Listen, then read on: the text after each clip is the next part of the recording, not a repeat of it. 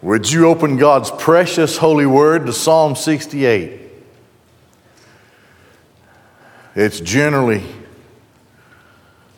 viewed as a psalm that was part of the processional praise as the Ark of the Covenant was taken from House of Abinadab to the place that had been prepared where the temple would be built, not by David, but by Solomon. But everything was arranged by the time Solomon became king, that it was just a matter of getting the work started to build the temple. So a psalm by David, even though the temple did not exist, he mentions the temple and the sanctuary. They did have a model. They had the tabernacle. They had a model to go by. And certainly David knew beyond any shadow of a doubt that the temple would be built on Mount Zion. So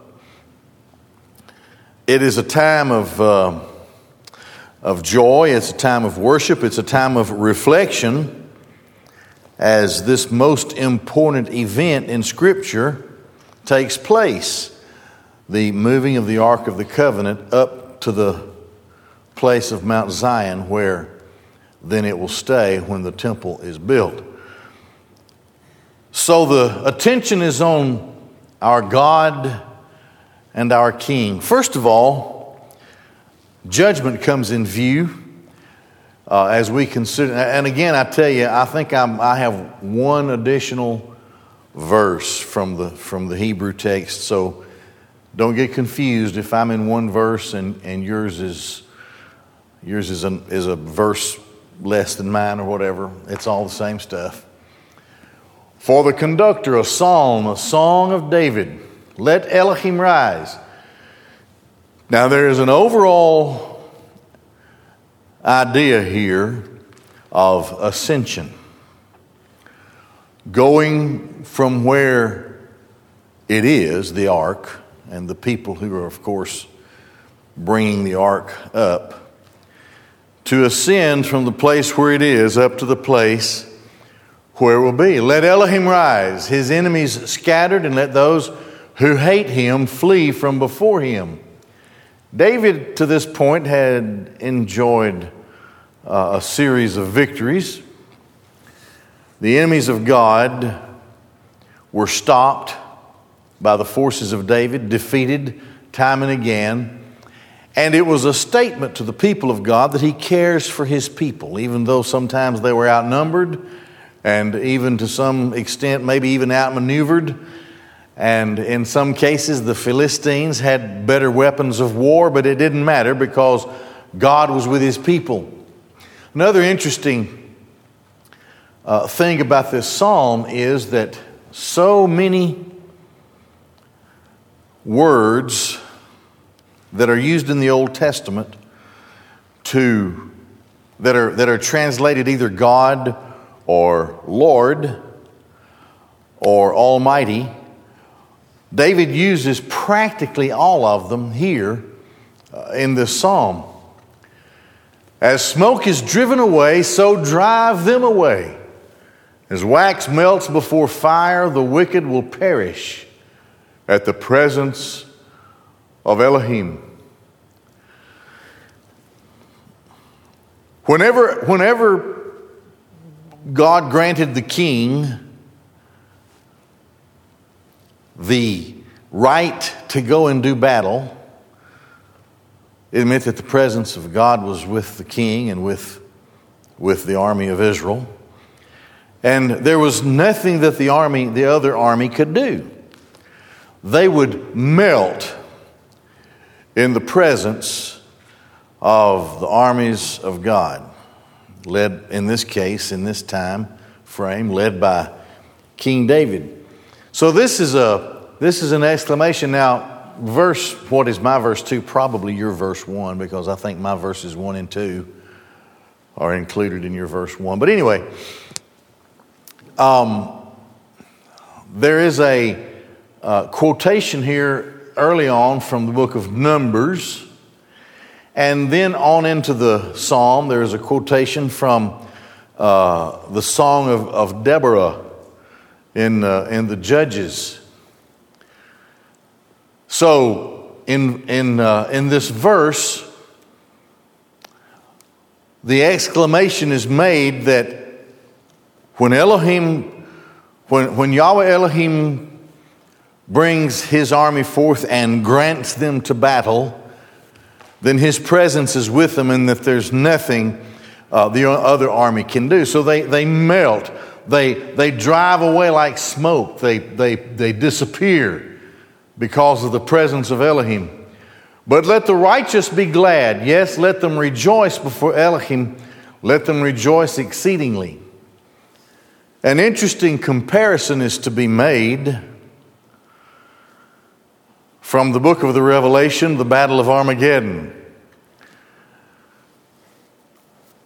The victorious, glorious Christ bursts forth from heaven with his armies, multitudes, saints and angels. The forces of the evil Gentile leader at Armageddon, they have been gathered to do battle, not the least of which was to do battle with Christ. The invading armies of heaven and the Christ of God who leads the charge don't have to do a thing. We compare what's written in Zechariah with what is written in the Revelation and in a couple of other smaller passages to get the picture of what happens at Armageddon. Now, if we put this in a contemporary perspective, today, and we're certainly closer to Armageddon, the Battle of Armageddon today than we were yesterday, right? Or any other time in history. So I read about a new generation of missiles, for example. Hypersonic, whatever they are. Read an article from Fox News a couple of days ago that China has developed a missile and apparently has deployed it that can be fired and can reach the United States in 30 minutes or less. Hypersonic, faster than the ones before. Then I read of a new bomber that has been developed to be B-21 or something, to be in service in the middle 2020s, can carry a bunch of nuclear hypersonic missiles. And the latest stealth technology is such that nothing in the world today can see it coming. At least that's what the article said. So practically invisible. And then, of course, there are these drones that fly off of ships and fly out of places, even in the mainland of the United States, and go halfway across the world, get refueled along the way. And all these bombs and missiles and the high technology that exists. So let's just say that the Battle of Armageddon was tomorrow. All the modern weaponry that humankind can bring to bear. Just think about it. Here comes Christ. And the Bible teaches us that just the appearance of Christ, just his appearance, the radiance of glory that exudes from his persona, from his person, kills everything on the battlefield at Armageddon. They're described like this in the Bible, that their flesh melts, the vitreosity, the material of their eyeballs melt and become fluid and fall out of the sockets. When the flesh drops off immediately, melting like wax, the blood just all drops out. Everybody's blood drops. And the Bible describes it as a river of blood that is as high as the bridle of a horse. The flowing river of blood. Nobody fires a shot from the invading forces of heaven, just the appearance of Christ. Then it says that his robe is dipped in the blood of his enemies. His robe is dipped in blood, and the picture is of a victorious king who rides his horse over the battlefield where his slain enemies are, and their blood, as his horse splashes through, spatters his garment. You combine then certain sections of the book of Daniel and other parts, then you can see that the administration of the millennial kingdom begins to be set up. Here's the connection. Like smoke is driven away, so drive them away. As wax melts before fire, the wicked will perish at the presence of Elohim. But let the righteous be glad. Yes, let them rejoice before or in the presence of Elohim. Let them rejoice exceedingly.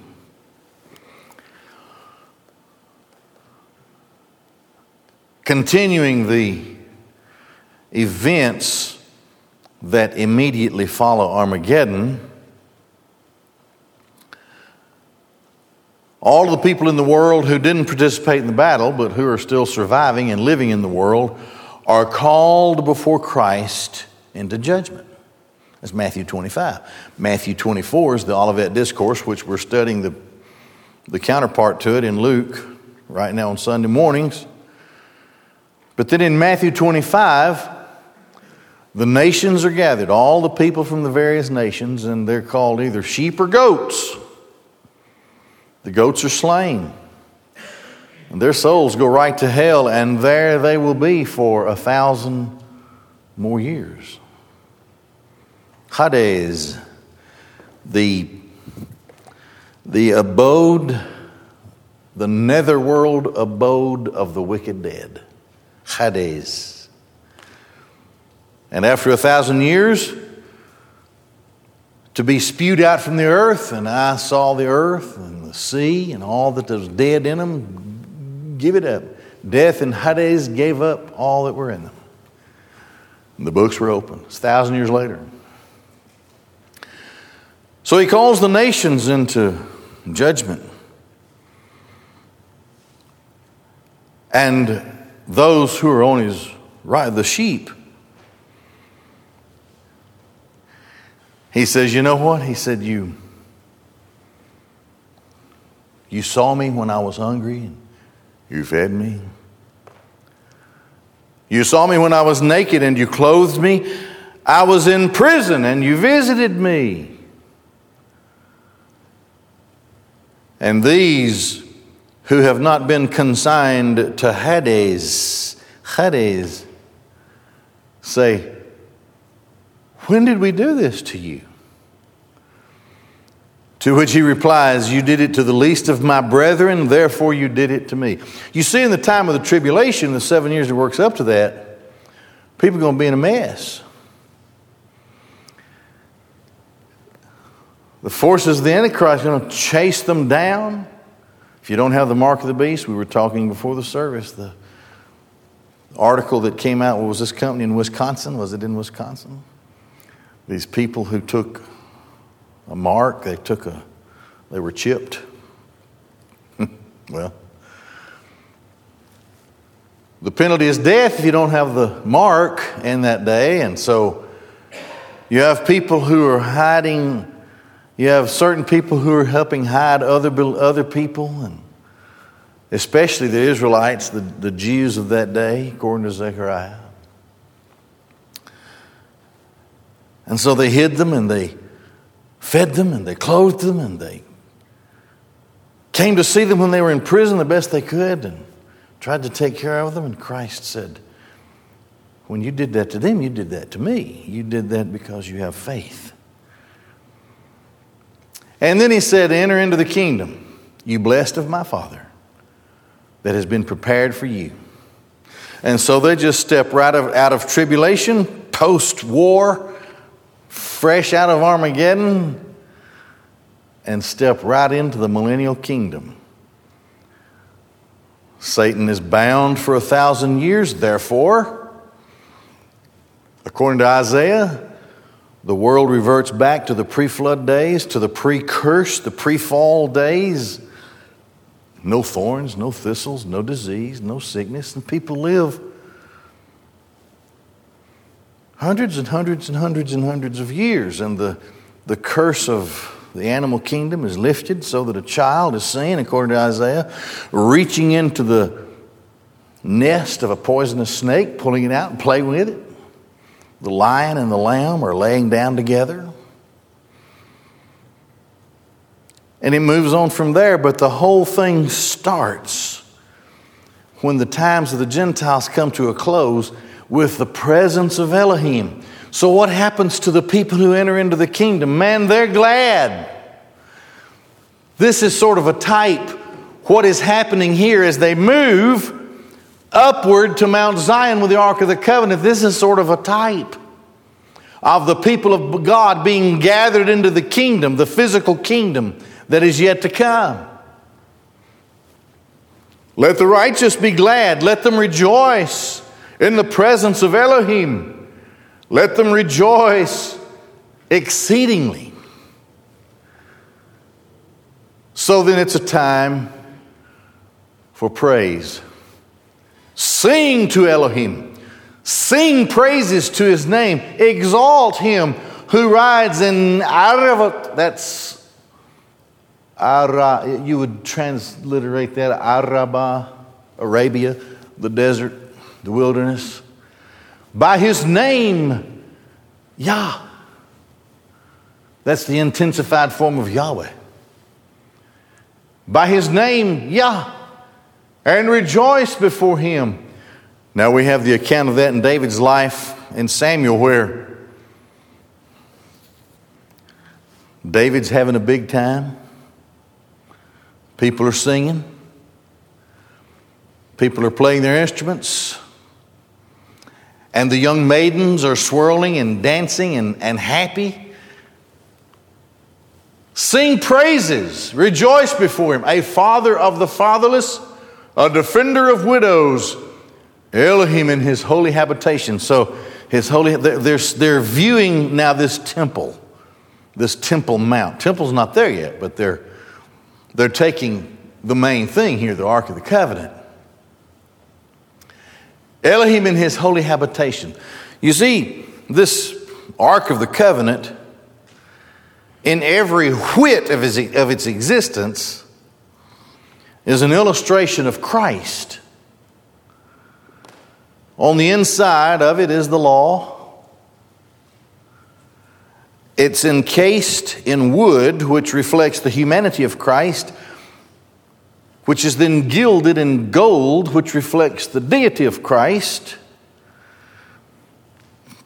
covered by the wings of the cherubim, who bear up, as Ezekiel teaches us, the Merkabah, the chariot throne of Christ, and do His will at great speed, almost instantly.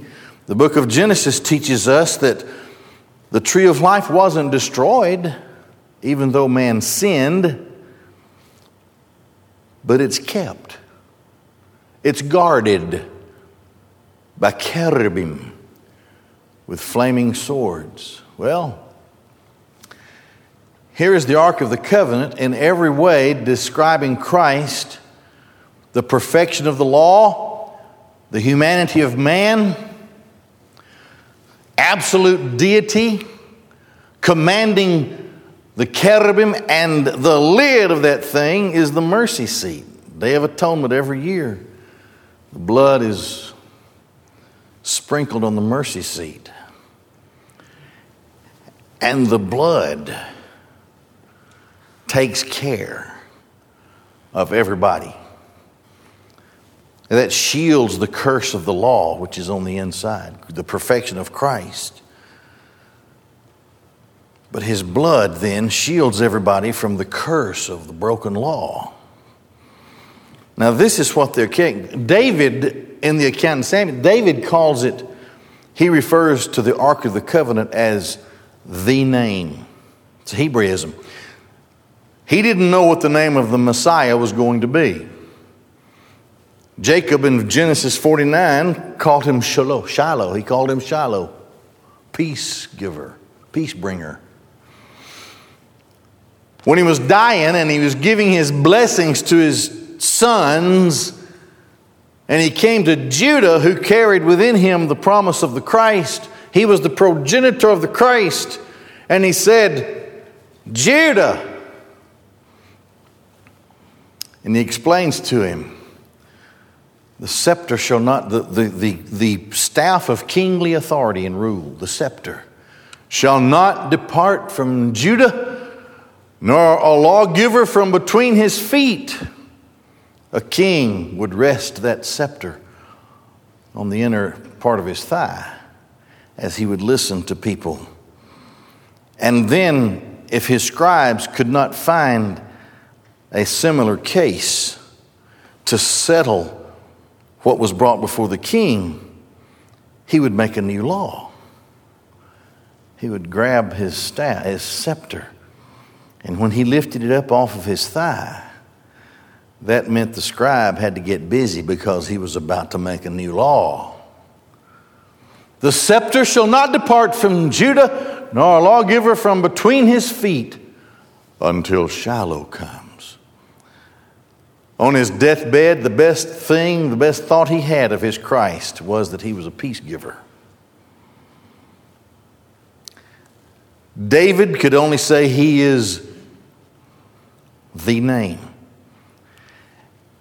Maybe upon reflection, David, writing this psalm, gives all these different names that are ascribed to our great God as he accompanies the Ark of the Covenant on its way. The righteousness and the justice of Yahweh, of Elohim, Yahweh Elohim, Father of the fatherless or orphans. Boy, I'll never eat any more of that. And a defender of widows. Elohim in his heart. That's his, you see, in other words, here's the job that God has given to himself. He's going to take care of people who can't take care of themselves. Elohim settles the solitary in a house. Now, I will say this. Hebrew scholars will tell you that the 68th Psalm is one of the most difficult Hebrew passages to translate. Elohim settles, you could say, the alien, the foreigner, in a house, and that word is a house that means a home, a family house, where families are. Elohim settles the foreigner in a family. A guy who's alone, but it's not good for him to be alone, and Elohim works it out in his life so that he has a place for his existence. He brings out prisoners into prosperity, but the rebellious dwell on a dry land. A reflection upon the escape from Egypt. Prisoners were brought to prosperity finally, but the generation that rebelled had to dwell in the wilderness, the desert, until all of that generation, except for Joshua and Caleb, had passed away. Continuing on that thought, Elohim, when you went out before your people, when you marched through the wilderness, Selah, the earth shook, even the heavens dripped rain. Sinai was moved at the presence of Elohim, Elohim, or God, the God of Israel. We're studying about it in Exodus, the great quaking of the earth. And the law was given on Sinai. A generous or a plentiful rain you poured down, Elohim. Your heritage, which was weary, you established, or you confirmed them. He sent water to them. He sent food to them. He took care of them. Your congregation dwelled in it. You provided from your goodness for the poor. Elohim. Now this is the song that David and others are singing. They're playing their instruments, and the young ladies are dancing around, and everybody's happy. And so they're lifting up the next crescendo of praise to the Lord. What else can you think of him? Adonai. Now he uses the word Adonai, the term, the name. Master, owner. Master who owns me and sustains me. Adonai uttered the word. Those who proclaimed it were a great multitude or a great army. Now, the term those who, is in the feminine. So when you put it in its context, it most likely is a reference to how the armies of Israel would be coming back to their wives and their mothers, and the women who weren't part of the fight, part of the battle, were singing the good news. All of them would tell the story of what Adonai had done for them.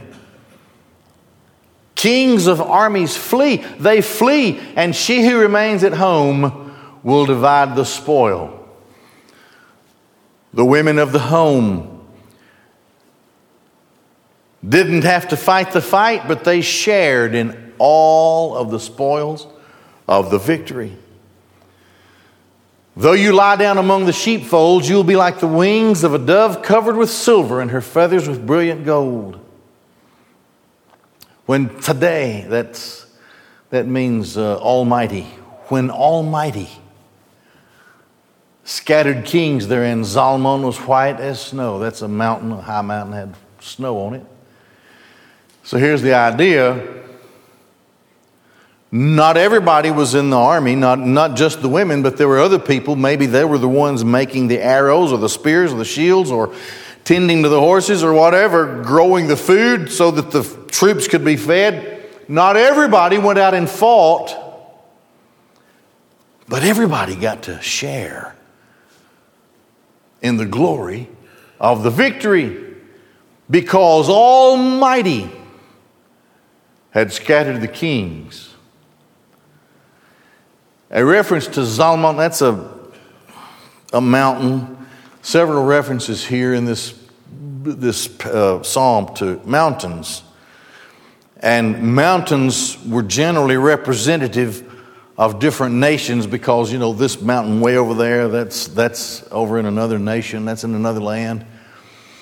But even though Zion wasn't all that high and all that tall, it didn't matter. Zion ruled over everything. Because the one who abided therein was Tzadeh, Almighty. Even though there was a high mountain Zalmon in the distance and it was snow-capped, it didn't matter. Zion was the greatest because God was there. God's holy mountain, a mountain of Elohim, is the mountain of Bashan. The mountain of many peaks is the mountain of Bashan. Why do you fume with envy, you lofty mountains? So he personifies the mountains, which metaphorically speaks of the other nations who have other gods. This is the mountain that Elohim desires for his dwelling. So they're marching up toward Zion. He chose this one. It isn't the grandest. It isn't the biggest. But it's the one he chose. Yes, Yahweh will dwell there forever. Elohim's chariot is twice 10,000 times thousands of angels. Adonai is among them as at Sinai in his holiness. You ascended on high, you led captivity captive.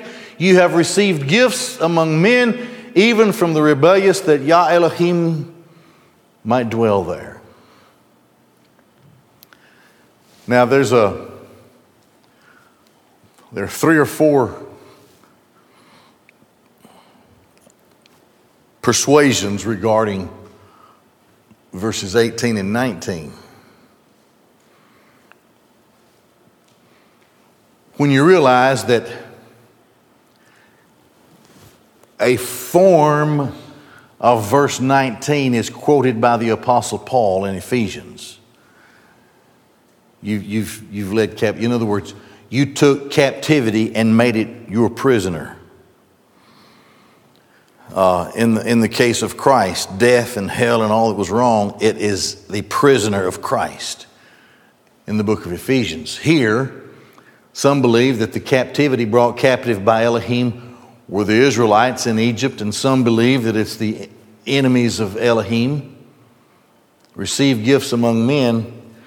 But to go back to verse 18, the unnumbered chariots of angels, Adonai is among them as at Sinai in his holiness. It's quite possible that this is the only reference in the Old Testament to the ascension of Christ.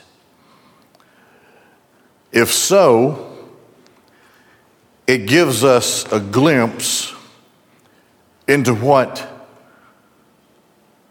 they were seeing as Christ ascended. The Greek word to ascend that is used in the book of Acts is not so much a word that speaks of defying gravity as it is a word of being lifted up, glorified. Rum and Nasa are the Hebrew words that are used in Isaiah where he says, and I saw Yahweh, I saw the Lord high and lifted up. Well, he was greatly exalted above all else. And so this is the way that the word is used in the book of Acts. He's not just going up. Man, he's being exalted. You remember Christ prayed in John 17, that his disciples would see him, his glory that he enjoyed with the Father before the world ever was. This glory now, as he goes up into heaven, is being restored to God the Son. So that Christ sent his messenger to tell John to write everything that he saw, and he wrote the book of the Revelation. Write down what you see. So he saw Christ like he'd never seen him, except in that brief moment of ascension. Hair like wool, eyes like fire, feet like brass. He has a belt that shines more brightly than the sun. He's enthroned. And there is a circular, like a rainbow, but it's an emerald. And before him is this crystal, glassy sea. And the dome above his great throne is like lapis lazuli. It's like sapphire. The glory. They'd never seen that before. He had only been a penniless carpenter, and then as the resurrected Christ, he appeared as himself, only resurrected in those 40 days, but now he ascends. So that if this is a reference, a veiled reference to the ascension of Christ, the ascension of Christ being a New Testament parallel to the ascension of Elohim, of the Ark of the Covenant to Mount Zion, then what the disciples saw for that moment were 2 walls of chariots that extended so far and there was no way to see the end of them. And Christ, their Creator, their God, moving up and out in their midst. And the resurrected Christ, having been raised from the dead, has made death his prisoner. As a matter of fact, in the Revelation, we read that he has the keys of death and hell. Well, okay. So, Next, when thinking of God and his ascension to Zion, salvation and judgment. Blessed is Adonai. The God of our salvation. You see the word Yeshua? That's Jesus. Yeshua. Who day by day loads us with benefits. Selah. Our Ha'el is to us El Moshaot. And Yahweh Adonai, he's everything to us. And to him belong the escapes from death. You can't escape death. You can't finally emerge, be victorious over death, except by the power of Yahweh Adonai. But Elohim will wound his enemies' heads, the hairy scalp of him who still goes in his trespasses. Adonai said, I will restore from Bashan. I will bring them back from the depths of the sea, that your foot may crush them in blood. The tongue of your dogs will have its portion from your enemies. A promise from the Almighty that he will always have a people, and that there will never be a time in history where God will not have a people. Always be there. And finally, the physical kingdom, which is then surrendered by Christ to the eternal kingdom at the close of the millennial age. So here is the procession of the ark as it makes its way to Zion. They have seen your procession, Elohim. The procession of my God. This is the word Eli. That's the word Christ cried out from the cross. Eli, Eli, lama sabachthani. My God, why have you forsaken me? The procession of my God, my King, into the sanctuary. So he sees Christ, his King. This is King David saying, he's my King. Singers went first. Instrumentalists followed them. And surrounding them were the circling and dancing maidens playing their timbrels. In the congregations, bless Elohim Yahweh from the womb or the fountain of Israel, from the birth of Israel, which flowed forth. So he describes as the people are coming in this procession. Look, leading the way, there's little Benjamin, their leader. It was the smallest of the tribes. The princes of Judah and their company, the princes of Zebulun and the princes of Naphtali. Elohecha has commanded your strength. Your God has commanded your strength. Strengthen, Elohim, what you've done for us. Because of your temple at Jerusalem, kings will bring you gifts or tribute. This happens all the way through Solomon, sporadically through the times of the kings of Judah, but magnanimously in the kingdom age. There are nations in the kingdom. The chief nation is Israel. And there are kings of those nations, but they have designated times, according to Isaiah, to bring from the production, from the prosperity, from the abundance of their nation, to bring as a tribute to the Christ of God at the temple. And there, Christ teaches people. Think about that. Christ himself, God, in our presence, teaching his people his word. Rebuke the beasts of the reeds. That would be like, well, it's speaking metaphorically of Egyptians, people who lived along the Nile. And the beast of the reed was generally a crocodile. The herd of mighty bulls with the calves of the peoples, till everyone submits himself with pieces of silver. Scatter the peoples who delight in war. Envoys will come out of Egypt. Cush will quickly stretch out his hands to Elohim. So the time comes when all nations are submissive. Why? Because of the temple. The temple, the great thing that it represents. All of the work of Christ, the completed, finished work of Christ that is illustrated in the temple and realized in the person of the first and then second coming of Christ.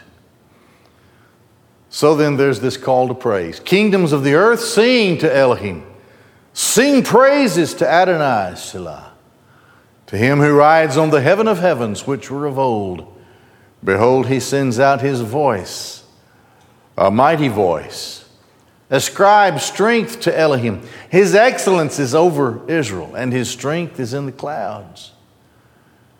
You are more awesome, Elohim, than your sanctuary. God of Israel is he who gives strength and power to his people. Blessed be Elohim. And that was the praise and the song as they made their way with the Ark of the Covenant to the top of Zion, where in a time yet to come under Solomon, the temple would be built. Okay, we'll stop there and have our deacon prayer time.